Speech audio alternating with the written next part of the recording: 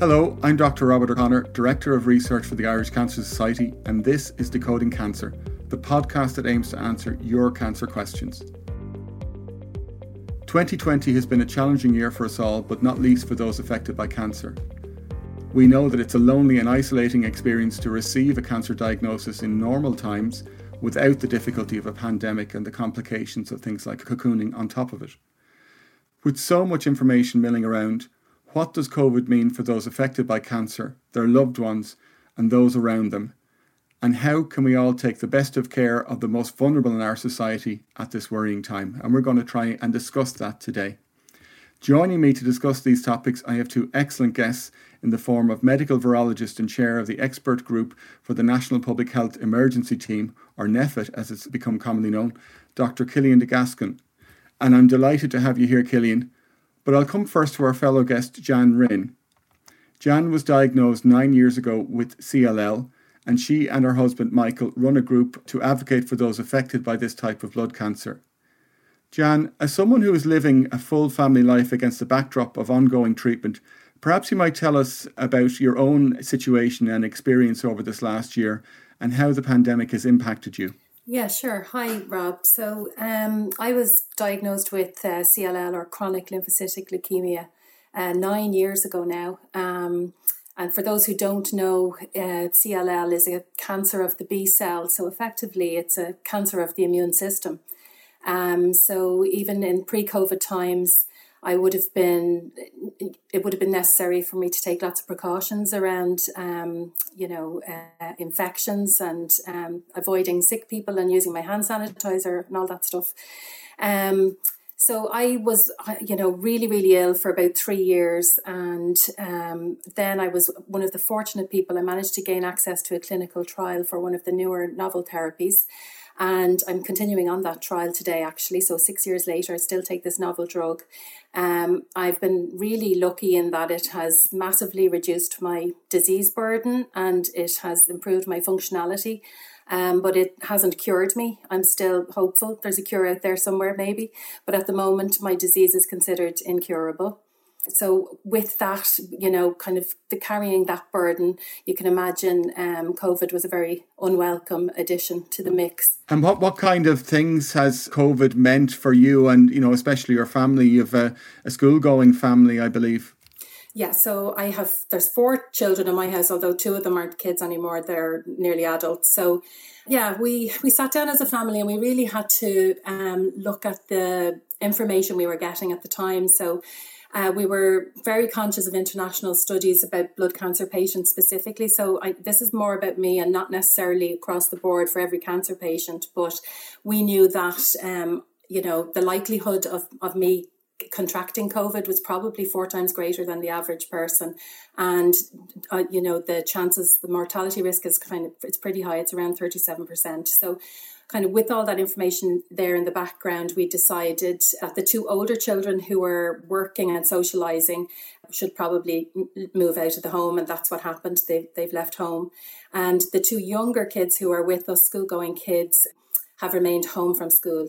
And I know that's a pretty controversial decision. And again, it's not for everybody, but it was something we chose to do to mitigate the risk for me, basically, and to keep me safe. So that's a fascinating insight, Jan, because I think you've outlined that the stakes are particularly high for you and for your family, and that there's been really a huge impact and disruption on your normal life, not to talk about the medical side of things, which we may get to later in the conversation.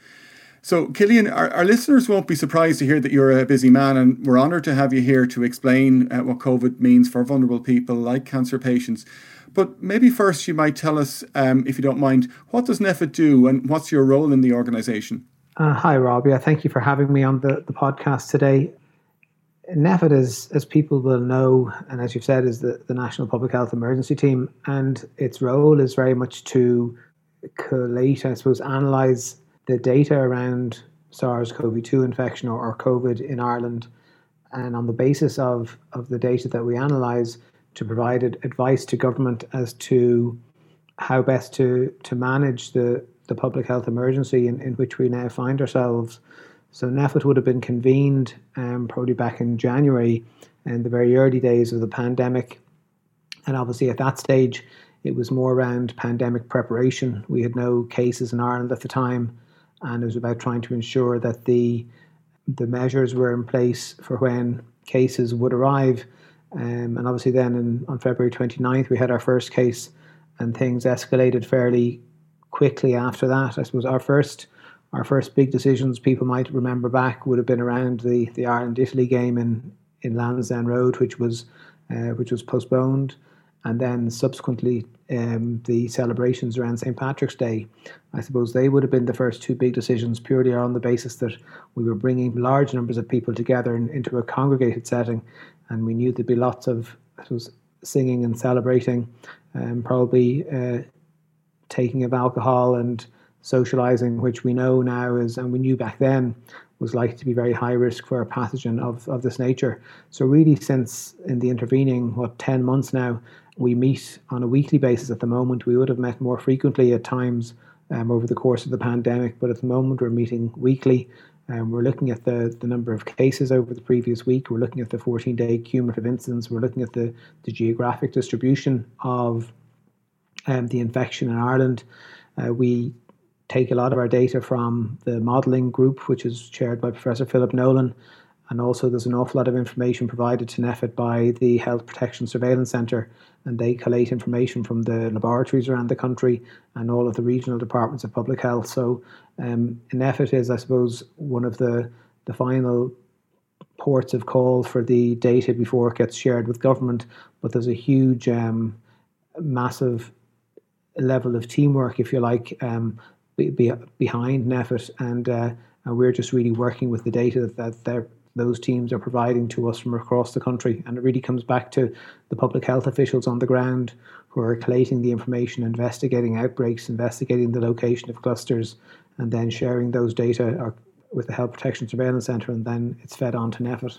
You know, it's fascinating to think all of those things are 10 months ago. I have to say, from my own perspective, it seems like almost a generation ago. There's been so many decisions and so many different things have happened to us since. And actually pulling out, teasing out that a little bit, we knew very little at the beginning, but we've gradually come to learn more about the disease, about the virus, how it is transmitted to people and its impact. So what do we know about the impact on vulnerable people in our society, including those who are affected by cancer? Well, the Health Protection Surveillance Centre actually collates a report on this, and we know that the majority of people who either end up in hospital or in intensive care with COVID-19, or who pass away as a result of COVID-19, typically have underlying infections or underlying illnesses rather.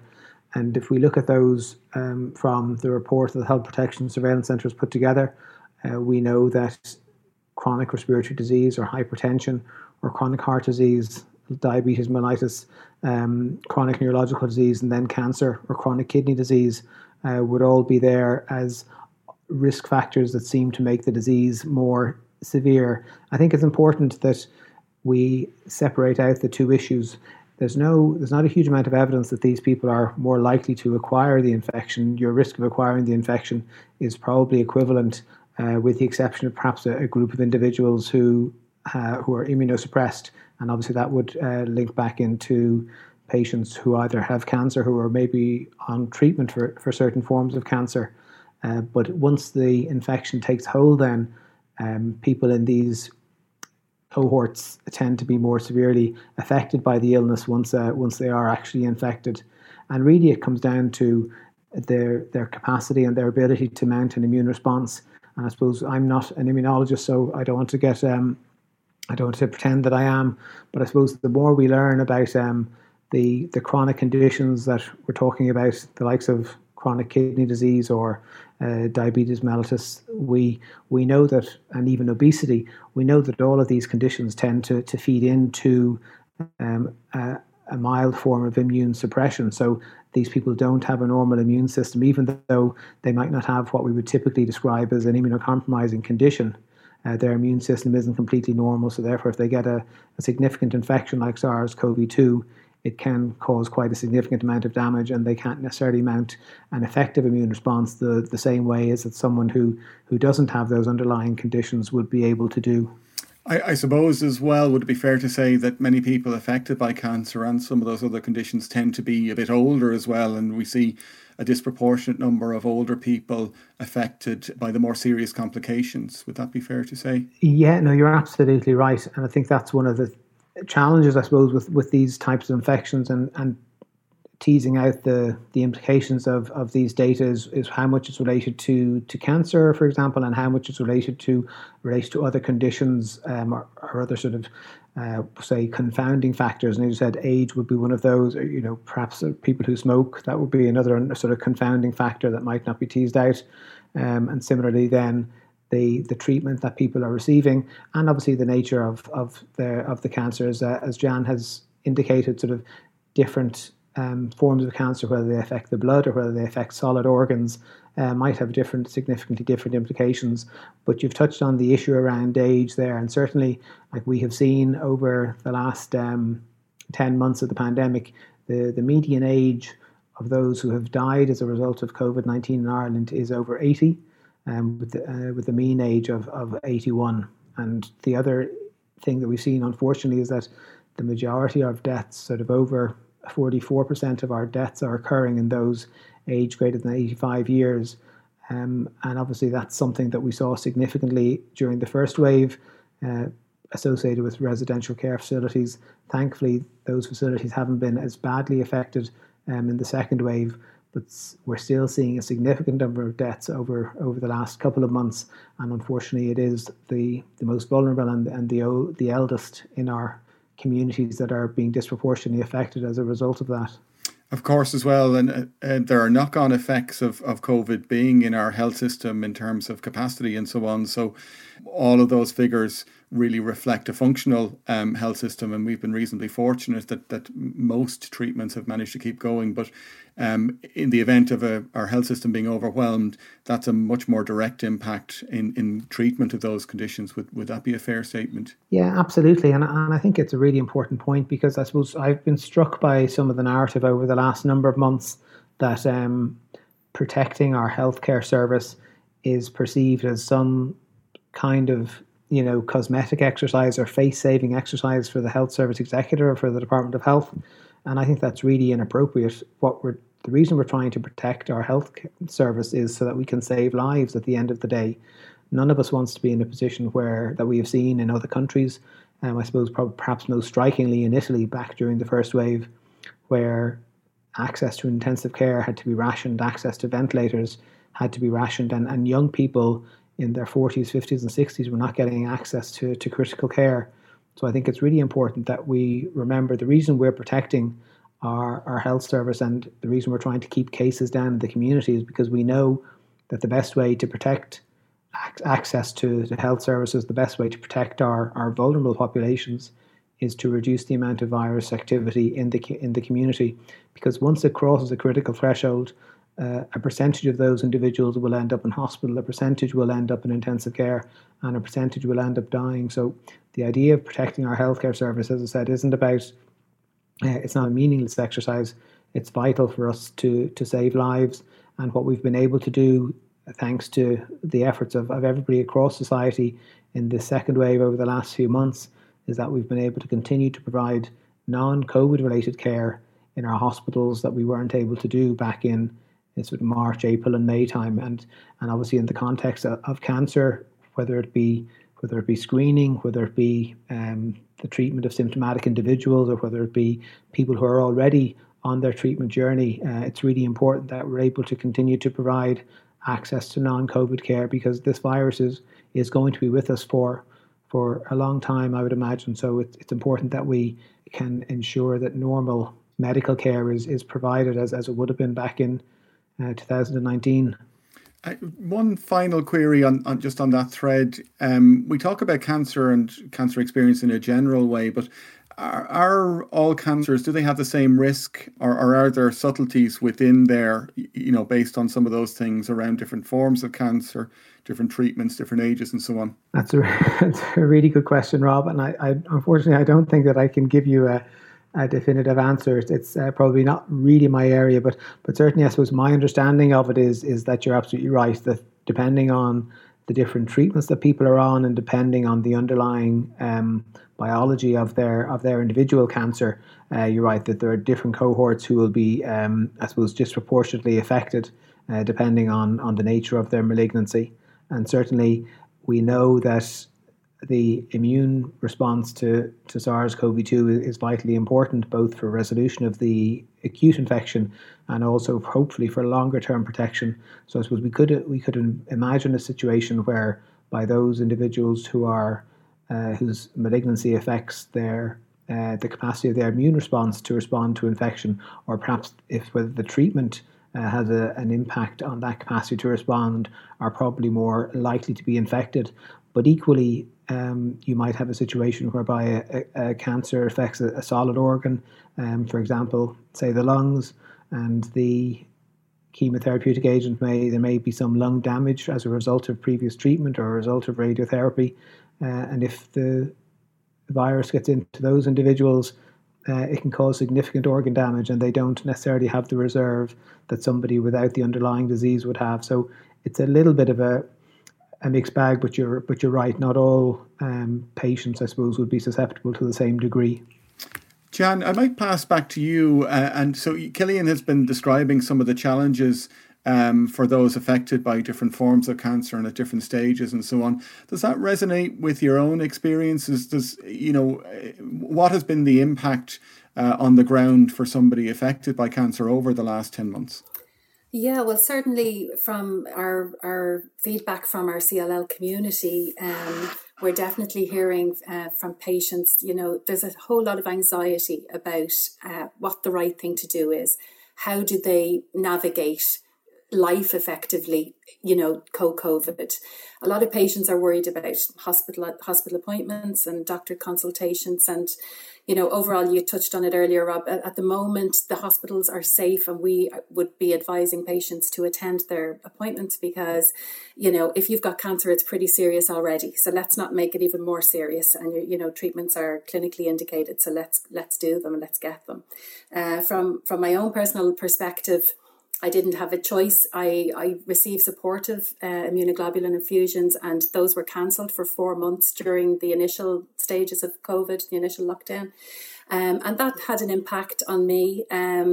It certainly, I wouldn't have voted to not have it. And I was very happy when they started up again, when the infusion started up again. But that's not necessarily the case for all patients. I understand there's still a lot of anxiety for people out there. And then, the other side of that is that a lot of our doctor appointments and consultation appointments are happening virtually now, or indeed as a phone consultation. And I suppose, within the CLL community and presumably the broader cancer community, that has a kind of a mixed response. Some patients are not comfortable with just the phone consultation, and they'd like to see their doctors in person. And that might not always be possible. Some consultants are choosing to do phone or Zoom consultations. With a disease like CLL, for instance, there's a whole cohort of patients who are on active surveillance, and that's how we measure disease progress. So it would be potentially, anxiety provoking for a patient to not have those appointments. So we're seeing challenges then in terms of the kind of communication around appointments, as well as changes in treatment, and some of those could be very worrying. Would that be a fair summary of what you're saying? Yeah, I think cancer patients are worried, and then throw in a global pandemic, and you've got a recipe for people who are really struggling here with the challenges that this presents. Cancer broadly affects, as you rightly touched on earlier, affects people differently, and people are at different stages in treatment and different stages on the journey, so to speak. But there's no doubt about it that we're hearing that we potentially would do worse with COVID. So that certainly puts people in a position where they're fearful, and I suppose it's not knowing what the right thing to do is. And this idea that initially when COVID was around, the idea that safe place was at home, and we have people who might be, disinfecting packages and post and shopping, everything that comes into the house. When do we wear masks? Are masks always indicated at any time once you leave the house? How do you interact with family members if you're the vulnerable person or the immune compromised person in the house? So it has such a far-reaching effect. We have people who've had to leave work potentially or work from home.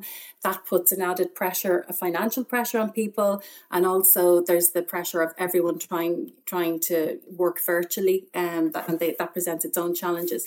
So I suppose cancer patients, it's like everyone in the world is having to grapple with these issues, and then it's multiplied for cancer patients generally.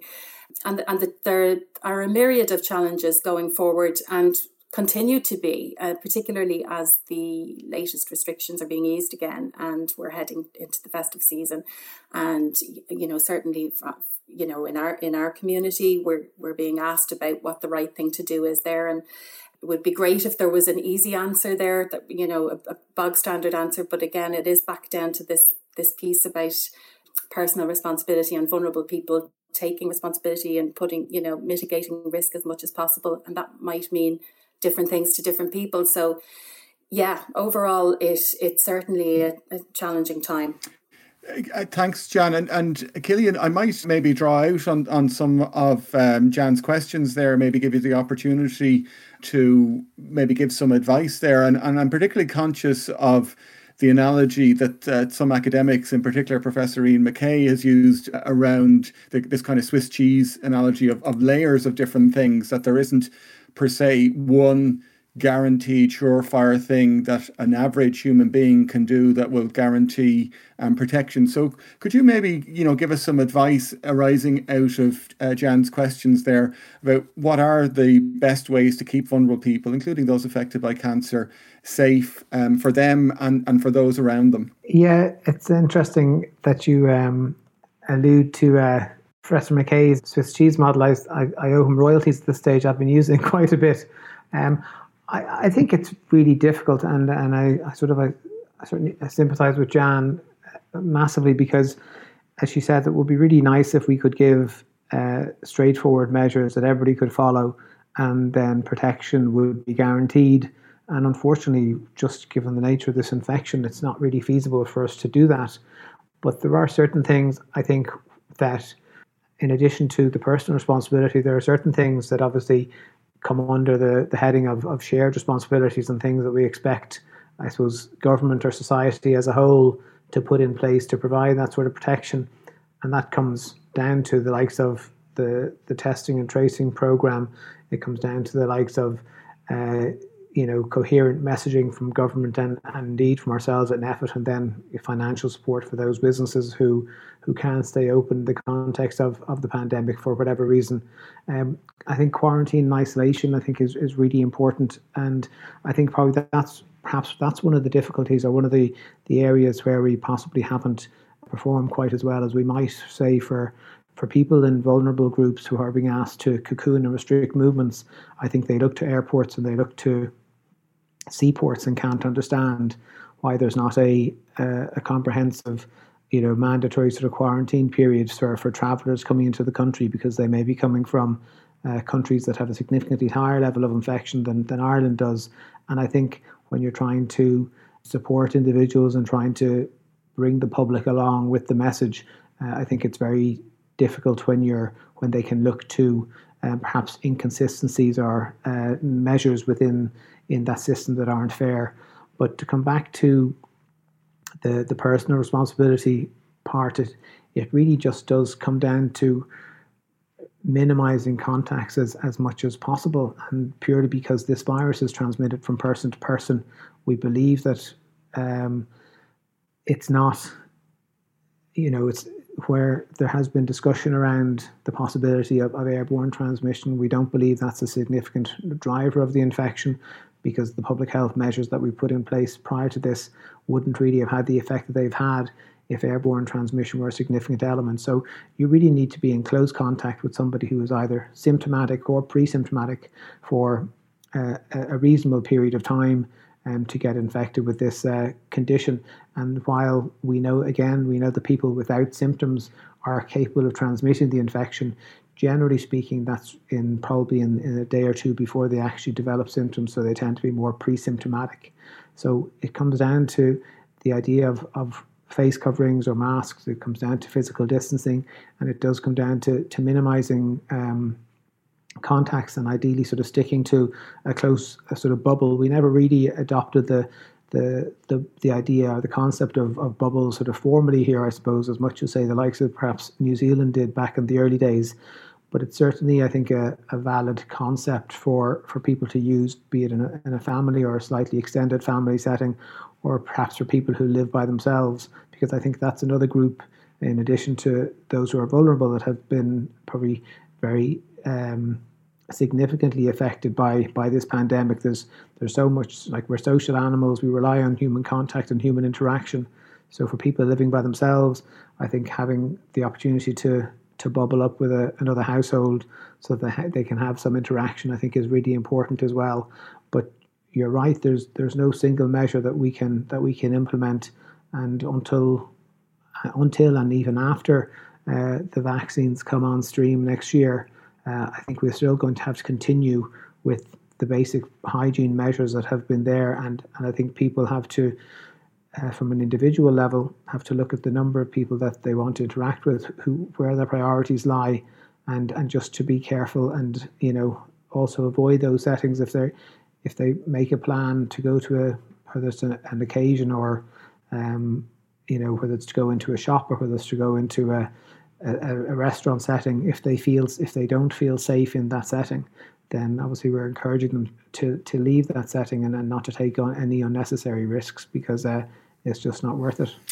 Jan, I might ask you something, if you don't mind, that struck me there from what Cillian was saying. And he was talking about the human side of it and mentioned a number of different kind of human implications. I'm a parent, same as yourself. I have one son rather than 4 children. And it just struck me, that must have been a really tough decision to sit down with 4 kids, knowing, each of them having their own lives and their own desires and all of that. How did you go about that, and how do you even start to have a conversation, and how can somebody outside of that understand the difficulty in talking to your children and the things that a pandemic like this can force in a conversation? You've touched on something very important, really, and topical for us, Rob. And I suppose, my kids, they've known about my disease for a long time. So there's been many conversations in our house, and because I had to access treatment abroad, there was a lot of time when I wasn't here. So we've always been open with them. So immediately once COVID came into the picture, it almost was a conversation that didn't necessarily have to happen. Everybody knew straight away, oh gosh, we're going to have to take extra precautions here. So we would have been that family at the very start who welcomed the school closures in March. And at that stage, nobody quite knew. It was all very early. And at that stage, we had a Leaving Cert student in the house as well. So we all know that didn't happen, but we were plunged at that stage into cocooning as a family and, arguing over broadband. And, it was as the restrictions began to ease that the problems kind of became more apparent for us here, because I had 2 older kids who have got social lives, and they had part-time jobs, and they want to move around and not feel so constricted. So, it was a conversation. It was more than one conversation. It was many conversations. And then it was, a decision we came to as a family that the older ones should go. What we've done is that they're not very far away geographically, and throughout the summer we were able to manage it a lot better because the weather obviously was better. So they would come to the garden almost every day. We did lots of outdoor meetings and outdoor coffees and walks, that kind of thing. It's a little bit more challenging right now. And actually one of my children she'll be back to work now in the hospitality sector, which means we'll see even less of her, and potentially Christmas will look very different for us. I'm not sure how we're going to manage that piece. And with the younger two kids, again, really, really difficult decision, which actually, you know, like I mentioned earlier, it's a controversial decision to keep the younger ones home from school with us, unsupported currently by department guidelines and also by schools. So we're figuring that one out as we go. We're doing lots of online tuition. I do have one of the kids as an exam year student, so she's doing her junior cert this year. And I'm very conscious of the potential impact on their mental health. And, you know, that's something that we talk about almost on a daily basis here now with them. And we're very open about it. There is no doubt it's a really tough road, and we've taken it. And I suppose on those days when I feel like they might have done better in school, you know, I have to, you know, the argument would be that actually the impact on their mental health would be worse if they were feeling unsafe in a school setting, particularly if, God forbid, if, you know, anything did happen. And we know there have been outbreaks in schools and in their schools and in local schools. So we're figuring it out. It's definitely not an easy road. It's definitely not for the faint-hearted. And it's all part of that bigger picture, that bigger conversation that started for us 9 years ago when this diagnosis happened. And, you know, because my disease is still incurable, chronic, potentially lifelong. Unfortunately, you know, family members are taken along on that journey with you when you're a cancer patient, and that's just kind of from our perspective, that's where we're going, you know, and that's how we're managing it. Killian, I might pass the last question by you, and I suppose we've all been very buoyed by the reports we've seen in the media around the development of vaccines, and, you know, everybody's very excited to hear around the rapid development of vaccines. But is it fair to say, and you kind of touched on this earlier, is it fair to say it's hardly going to be a magic wand that will sort all these problems out in January 1? That, you know, things aren't going to be fixed instantly. So what is a realistic picture maybe for the next year or two that we might expect as vaccines come into to usage in Ireland? Yeah, it's another really good question, Rob, and I'm not sure that I know the answer to that. I think what's been very positive with the news that we've heard from the various companies, that was albeit only in press release form at this stage, we haven't seen the scientific data, to think that we could have two vaccines within the space of 12 months of identifying or discovering this new infection, that two vaccines that would have an efficacy rate of 90 to 95%, I think is really a phenomenal scientific achievement, even if in the real world they probably won't perform quite to that level for a variety of reasons. But even if we get something in the region of 80 to 85%, it would be really impressive. I think the challenge will be, what we don't yet know is what the duration of protection will be, assuming it works. We also don't know whether, we know that based on what we've been told, we know that the vaccines can protect against severe disease and protect against hospitalization, I think. But what we don't know at this stage is whether they can prevent transmission. So, for example, if I get vaccinated and then can I still get infected even if I don't get sick? Can I then transmit the virus onto other people, you know, perhaps to somebody in a vulnerable group? So I think that's probably the challenge. So I think the benefit, the short-term benefit that I see from the vaccination program is that hopefully it'll be able to protect our vulnerable groups. Hopefully it'll be able to protect our healthcare workers, and it should stop people getting sick so that they have to go into hospital or that they end up in intensive care, and hopefully it'll save lives. I think the question for me at this stage is what will the impact be just from a public health perspective? Because, for example, if the vaccine is 80 to 85% protective or effective rather, and how do you know if you're one of the people that is protected or you're one of the people who isn't protected? So I think to come back to Professor McKay's Swiss cheese model, the vaccine is another slice of cheese in that model. It's a really important one. And I think it will give us an opportunity to open up society and to ease restrictions a little bit more, I would hope. But really, we still have to wait and see how effective it's going to be in the real world. And as I said, that very important question as to whether it can prevent onward transmission rather than just preventing disease. Because if it can't prevent onward transmission, then we're still all going to be capable of passing on this infection to our loved ones and to to our grandparents and our parents and our family members and our friends with underlying conditions. And I think the one good news that came out from the Oxford AstraZeneca group is that they did actually screen their they screened their study participants on a regular basis. So they've certainly given us an indication that their vaccine is capable of preventing asymptomatic infection, if you like, and preventing onward transmission. But obviously we still need to see the scientific data for that. But if I could just come back to one point that Jan made, and I think it's really difficult from I say in the setting of a public health emergency, is that the type of data that we analyse at NPHET and the type of recommendations that we give to government, they always work really well at a population level. It's very easy at a population level to say the majority of people, for example, will be fine, or the majority of settings are okay. But I think just listening to Jan speak, when you come down to the individual level, sometimes what happens at a population level isn't really relevant to you, because while schools may in general be safe, if your child's school has an outbreak and you're a parent with an immunosuppressing condition or with an underlying malignancy, then it becomes very real, and the population level advice perhaps isn't as helpful for you. So I think that's often one of the things that I think in medicine sometimes we forget. We talk about populations, and sometimes we maybe forget the individual, and that what happens for a population or what applies to a population can't necessarily be extrapolated for an individual, because for an individual something only has to happen once, whereas at a population level you can get away, you can tolerate that sort of percentage, if you like, or that proportion.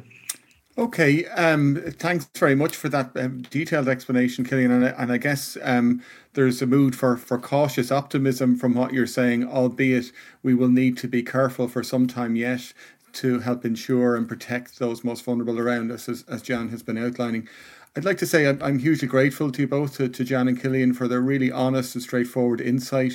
And I'm sure I speak for everybody in wishing you both the very best of luck in what you're doing, particularly in the next months ahead. I just thought it also important to expand on some of the earlier points by pointing out that, yes, excellent medical care is continuing throughout the pandemic, as Jan mentioned, and maintaining that care that we need requires effort by us all, and we are doing a fabulous job on an individual level and a community level in maintaining and protecting our health service. And I suppose if there are people out there who notice changes in their health, go and talk to your doctor. If you have an upcoming appointment in the hospital, make contact with them, but reassure yourself, but do go and do keep attending, and your expert medical team won't see you wrong. If you'd like to find out more about the support and the vital research work undertaken by the Irish Cancer Society, you can visit www.cancer.ie. And anyone who would like help or advice on any of the topics we've touched on today can contact our dedicated Irish Cancer Society support line on free phone 1-800 200 700 or on email supportline@irishcancer.ie to speak to one of our cancer nurses. Be sure to tune in next week as we find out how you can hack your health and pick up the early signs of cancer like the experts do. This has been Decoding Cancer for the Irish Cancer Society. Thank you for listening.